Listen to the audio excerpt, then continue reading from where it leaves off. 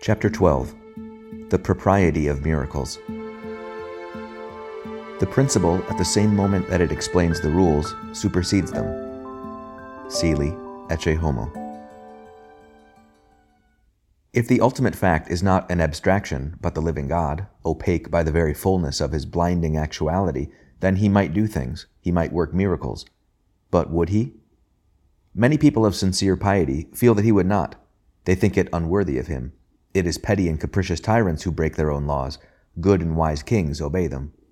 Only an incompetent workman will produce work which needs to be interfered with. And people who think in this way are not satisfied by the assurance given them in Chapter 8 that miracles do not, in fact, break the laws of nature. That may be undeniable. But it will still be felt, and justly, that miracles interrupt the orderly march of events, the steady development of nature according to her own inherent genius or character. That regular march seems to such critics as I have in mind more impressive than any miracle. Looking up, like Lucifer in Meredith's sonnet, at the night sky, they feel it almost impious to suppose that God should sometimes unsay what he has once said with such magnificence. This feeling springs from deep and noble sources in the mind, and must always be treated with respect. Yet it is, I believe, founded on an error. When schoolboys begin to be taught to make Latin verses at school, they are very properly forbidden to have what is technically called a spondy in the fifth foot. It is a good rule for boys because the normal hexameter does not have a spondy there. If boys were allowed to use this abnormal form, they would be constantly doing it for convenience and might never get the typical music of the hexameter into their heads at all. But when the boys come to read Virgil, they find that Virgil does the very thing they have been forbidden to do. Not very often, but not so very rarely either. In the same way, young people who have just learned how to write English rhyming verse may be shocked at finding, quote, bad rhymes, that is, half-rhymes, in the great poets. Even in carpentry or car driving or surgery, there are, I expect, licenses, abnormal ways of doing things, which the master will use himself both safely and judiciously, but which he would think it unwise to teach his pupils. Now, one often finds that the beginner, who has just mastered the strict formal rules, is over-punctilious and pedantic about them. And the mere critic, who is never going to begin himself, may be more pedantic still. The classical critics were shocked at the irregularity or licenses of Shakespeare. A stupid schoolboy might think that the abnormal hexameters in Virgil, or the half-rhymes in English poets, were due to incompetence. In reality, of course, every one of them is there for a purpose, and breaks the superficial regularity of the meter in obedience to a higher and subtler law, just as the irregularities in the Winter's Tale do not impair, but embody and perfect the inward unity of its spirit. In other words, there are rules behind the rules, and a unity which is deeper than uniformity. A supreme workman will never break by one note or one syllable or one stroke of the brush the living and inward law of the work he is producing. But he will break without scruple any number of those superficial regularities and orthodoxies which little, unimaginative critics mistake for its laws. The extent to which one can distinguish a just license from a mere botch or failure of unity depends on the extent to which one has grasped the real and inward significance of the work as a whole. If we had grasped as a whole the innermost spirit of that work which God worketh from the beginning to the end, and of which nature is only a part and perhaps a small part, we should be in a position to decide whether miraculous interruptions of nature's history were mere improprieties unworthy of the great workman, or expressions of the truest and deepest unity in his total work. In fact, of course, we are in no such position. The gap between God's mind and ours must, on any view, be incalculably greater than the gap between Shakespeare's mind and that of the most peddling critics of the old French school. For who can suppose that God's eternal act, seen from within, would be that same complexity of mathematical relations which nature, scientifically studied, reveals? It is like thinking that a poet builds up his line out of those metrical feet into which we can analyze it, or that living speech takes grammar as its starting point. But the best illustration of all is Bergson's. Let us suppose a race of people whose peculiar mental limitation compels them to regard a painting as something made up of little colored dots which have been put together like a mosaic. Studying the brushwork of a great painting through their magnifying glasses, they discover more and more complicated relations between the dots, and sort these relations out, with great toil, into certain regularities. Their labor will not be in vain. These regularities will in fact work. They will cover most of the facts. But if they go on to conclude that any departure from them would be unworthy of the painter, and an arbitrary breaking of his own rules, they will be far astray. For the regularities they have observed never were the rule the painter was following. What they painfully reconstruct from a million dots, arranging in an agonizing complexity, he really produced with a single lightning-quick turn of the wrist, his eye meanwhile taking in the canvas as a whole, and his mind obeying laws of composition which the observers, counting their dots, have not yet come within the sight of, and perhaps never will. I do not say that the normalities of nature are unreal. The living fountain of divine energy, solidified for purposes of this spatio-temporal nature into bodies moving in space and time, and thence by our abstract thought turned into mathematical formulae, does in fact for us commonly fall into such and such patterns. In finding out those patterns, we are therefore gaining real and often useful knowledge. But to think that a disturbance of them would constitute a breach of the living rule and organic unity whereby God, from his own point of view, works, is a mistake. If miracles do occur, then we may be sure that not to have wrought them would be the real inconsistency. How a miracle can be no inconsistency, but the highest consistency, will be clear to those who have read Miss Dorothy Sayers' indispensable book, The Mind of the Maker. Miss Sayers' thesis is based on the analogy between God's relation to the world on the one hand, and an author's relation to his book on the other. If you are writing a story, miracles or abnormal events may be bad art, or they may not. If, for example, you are writing an ordinary realistic novel and have got your characters into a hopeless muddle, it would be quite intolerable if you suddenly cut the knot and secured a happy ending by having a fortune left to the hero from an unexpected quarter. On the other hand, there is nothing against taking as your subject from the outset the adventures of a man who inherits an unexpected fortune. The unusual event is perfectly permissible if it is what you are really writing about. It is an artistic crime if you simply drag it in by the heels to get yourself out of a hole. The ghost story is a legitimate form of art, but you must not bring a ghost into an ordinary novel to get over a difficulty in the plot. Now, there is no doubt that a great deal of the modern objection to miracles is based on the suspicion that they are marvels of the wrong sort, that a story of a certain kind, nature, is arbitrarily interfered with to get the characters out of a difficulty by events that do not really belong to that kind of story. Some people probably think of the resurrection as a desperate last-moment expedient to save the hero from a situation which had got out of the author's control. The reader may set his mind at rest. If I thought miracles were like that, I should not believe in them. If they have occurred because they are the very thing this universal story is about. They are not exceptions, however rarely they occur, nor irrelevancies. They are precisely those chapters in this great story on which the plot turns. Death and resurrection are what the story is about, and had we but eyes to see it, this has been hinted on every page, met us in some disguise at every turn, and even been muttered in conversations between such minor characters, if they are minor characters, as the vegetables. If you have hitherto disbelieved in miracles, it is worth pausing a moment to consider whether this is not chiefly because you thought you had discovered what the story was really about, that atoms and time and space and economics and politics were the main plot. And is it certain you were right? It is easy to make mistakes in such matters. A friend of mine wrote a play in which the main idea was that the hero had a pathological horror of trees and a mania for cutting them down. But naturally, other things came in as well. There was some sort of love story mixed up with it, and the trees killed the man in the end. When my friend had written it, he sent it to an older man to criticize. It came back with the comment, "Not bad, but I'd cut out those bits of padding about the trees." To be sure, God might be expected to make a better story than my friend, but it is a very long story with a complicated plot, and we are not, perhaps, very attentive readers. Chapter 13. On Probability. Probability is founded on the presumption of a resemblance between those objects of which we have had experience and those of which we have had none, and therefore it is impossible that this presumption can arise from probability. Hume, Treatise of Human Nature.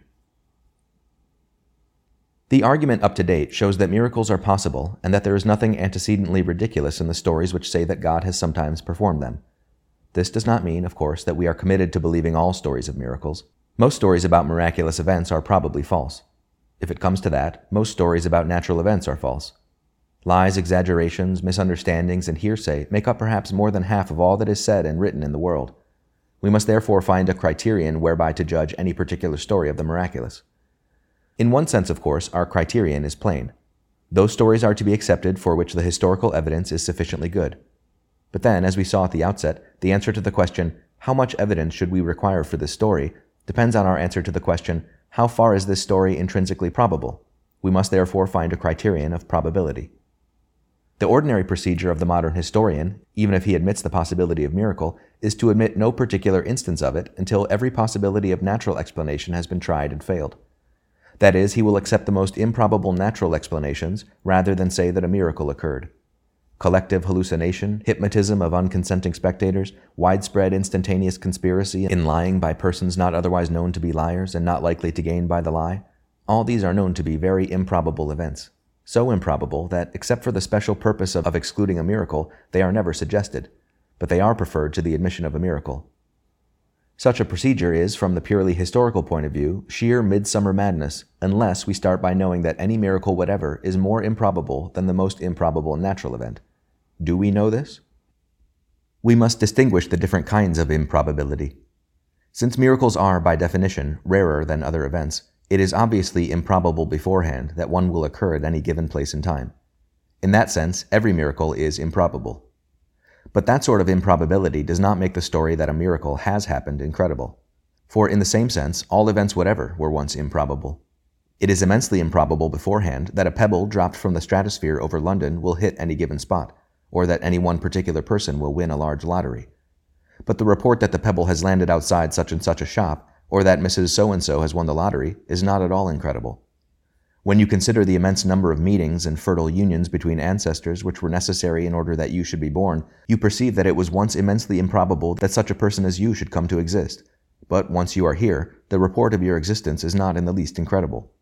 With probability of this kind, antecedent probability of chances, we are not here concerned. Our business is with historical probability.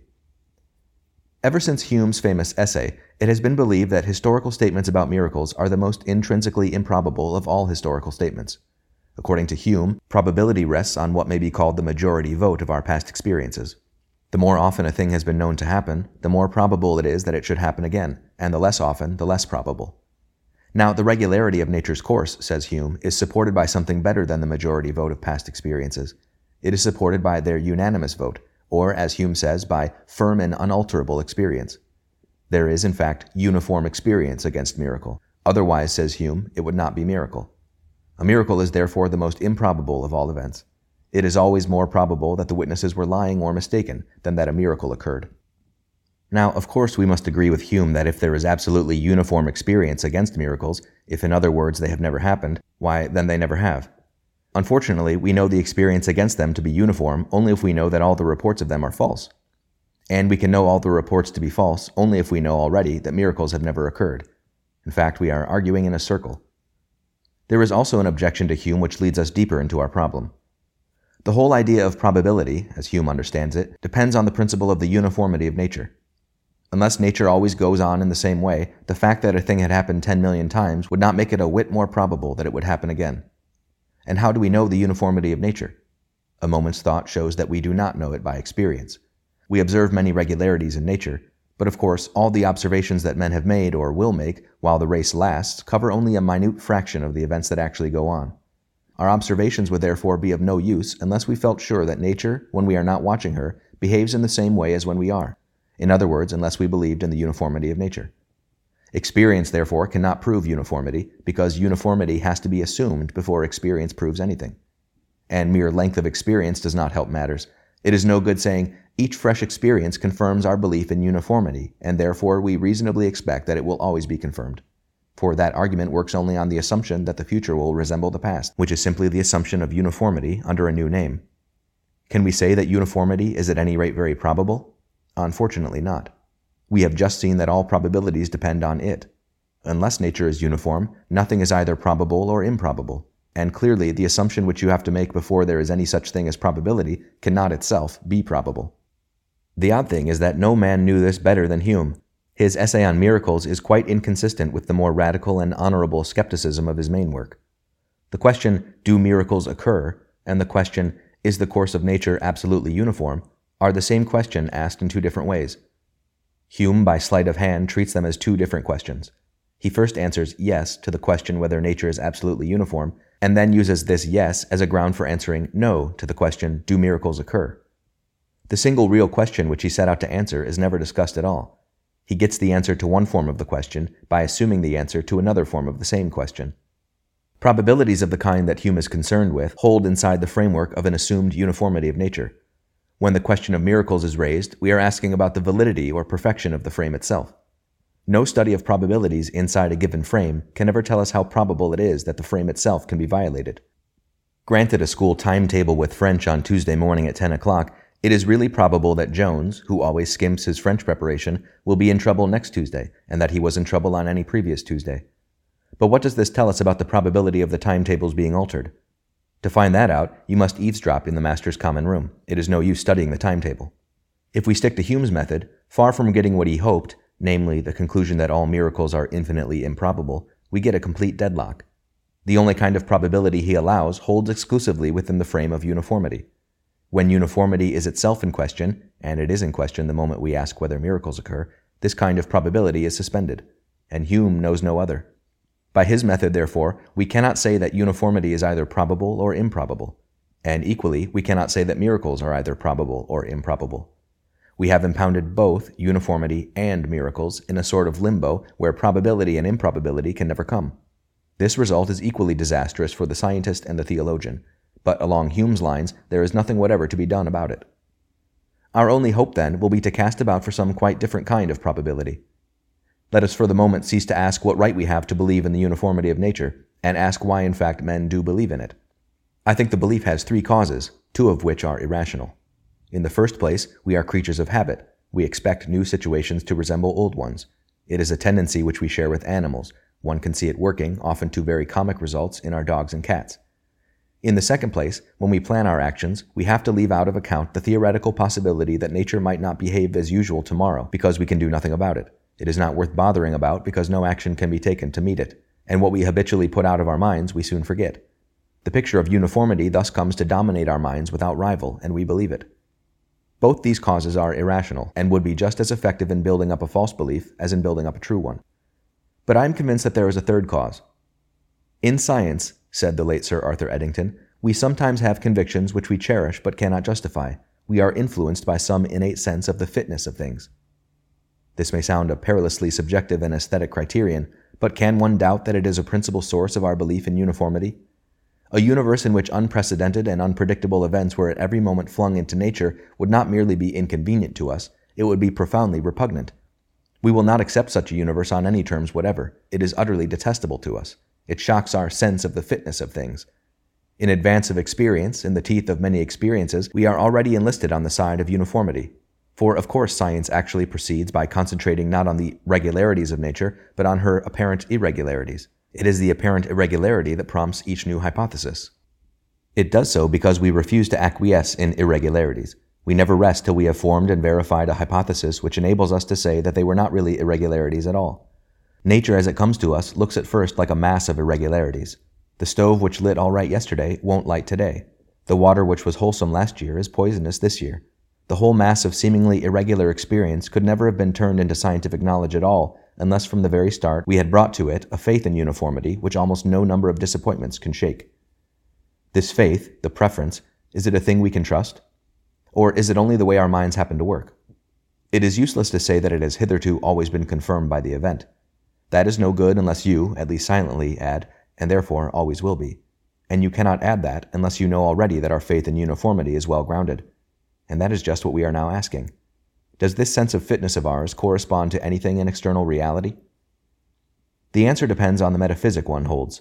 If all that exists is nature, the great mindless interlocking event, if our own deepest convictions are merely the byproducts of an irrational process, then clearly there is not the slightest ground for supposing that our sense of fitness and our consequent faith in uniformity tell us anything about a reality external to ourselves.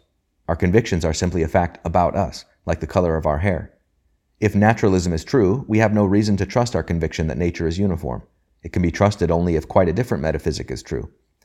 If the deepest thing in reality, the fact which is the source of all other facthood, is a thing in some degree like ourselves, if it is a rational spirit and we derive our rational spirituality from it, then indeed our conviction can be trusted. Our repugnance to disorder is derived from nature's creator and ours. The disorderly world which we cannot endure to believe in is the disorderly world he would not have endured to create. Our conviction that the timetable will not be perpetually or meaninglessly altered is sound because we have, in a sense, eavesdropped in the Master's common room. The sciences logically require a metaphysic of this sort. Our greatest natural philosopher thinks it is also the metaphysic out of which they originally grew. Professor Whitehead points out that centuries of belief in a God who combined the personal energy of Jehovah with the rationality of a Greek philosopher first produced that firm expectation of systematic order which rendered possible the birth of modern science. Men became scientific because they expected law in nature, and they expected law in nature because they believed in a legislator. In most modern scientists, this belief has died. It will be interesting to see how long their confidence in uniformity survives it. Two significant developments have already appeared: the hypothesis of a lawless subnature and the surrender of the claim that science is true. We may be living nearer than we suppose to the end of the scientific age. But if we admit God, must we admit miracle? Indeed, indeed, you have no security against it. That is the bargain. Theology says to you, in effect, admit God, and with him the risk of a few miracles, and I in return will ratify your faith in uniformity as regards the overwhelming majority of events. The philosophy which forbids you to make uniformity absolute is also the philosophy which offers you solid grounds for believing it to be general, to be almost absolute. The being who threatens nature's claim to omnipotence confirms her in her lawful occasions. Give us this half-porth of tar and we will save the ship. The alternative is really much worse. Try to make nature absolute, and you find that her uniformity is not even probable. By claiming too much, you get nothing. You get the deadlock, as in Hume. Theology offers you a working arrangement, which leaves the scientist free to continue his experiments and the Christian to continue his prayers. We have also, I suggest, found what we were looking for, a criterion whereby to judge the intrinsic probability of an alleged miracle. We must judge it by our innate sense of fitness of things, that same sense of fitness which led us to anticipate that the universe would be orderly. I do not mean, of course, that we are to use this sense in deciding whether miracles in general are possible. We know that they are, on philosophical grounds. Nor do I mean that a sense of fitness will do, instead of close inquiry into the historical evidence. As I have repeatedly pointed out, the historical evidence cannot be estimated unless we have first estimated the intrinsic probability of the recorded event. It is in making that estimate as regards each story of the miraculous that our sense of fitness comes into play. If in giving such weight to the sense of fitness I were doing anything new, I should feel rather nervous. In reality, I am merely giving formal acknowledgement to a principle which is always used. Whatever men may say, no one really thinks that the Christian doctrine of the resurrection is exactly on the same level with some pious tittle-tattle about how Mother Egaré Louise miraculously found her second-best thimble by the aid of St. Anthony. The religious and the irreligious are really quite agreed on the point. The whoop of delight with which the skeptic would unearth the story of the thimble, and the rosy pudency with which the Christian would keep it in the background, both tell the same tale. Even those who think all stories of miracles absurd think some very much more absurd than others. Even those who believe them all, if anyone does, think that some require especially robust faith. The criterion which both parties are actually using is that of fitness. More than half the disbelief in miracles that exists is based on a sense of their unfitness, a conviction, due, as I have argued, to false philosophy, that they are unsuitable to the dignity of God or nature, or else to the indignity and insignificance of man. In the 3 following chapters, I will try to present the central miracles of the Christian faith in such a way as to exhibit their fitness. I shall not, however, proceed by formally setting out the conditions which fitness in the abstract ought to satisfy, and then dovetailing the miracles into that scheme. Our sense of fitness is too delicate and elusive a thing to submit to such treatment. If I succeed, the fitness, and if I fail, the unfitness, of these miracles will of itself become apparent while we study them.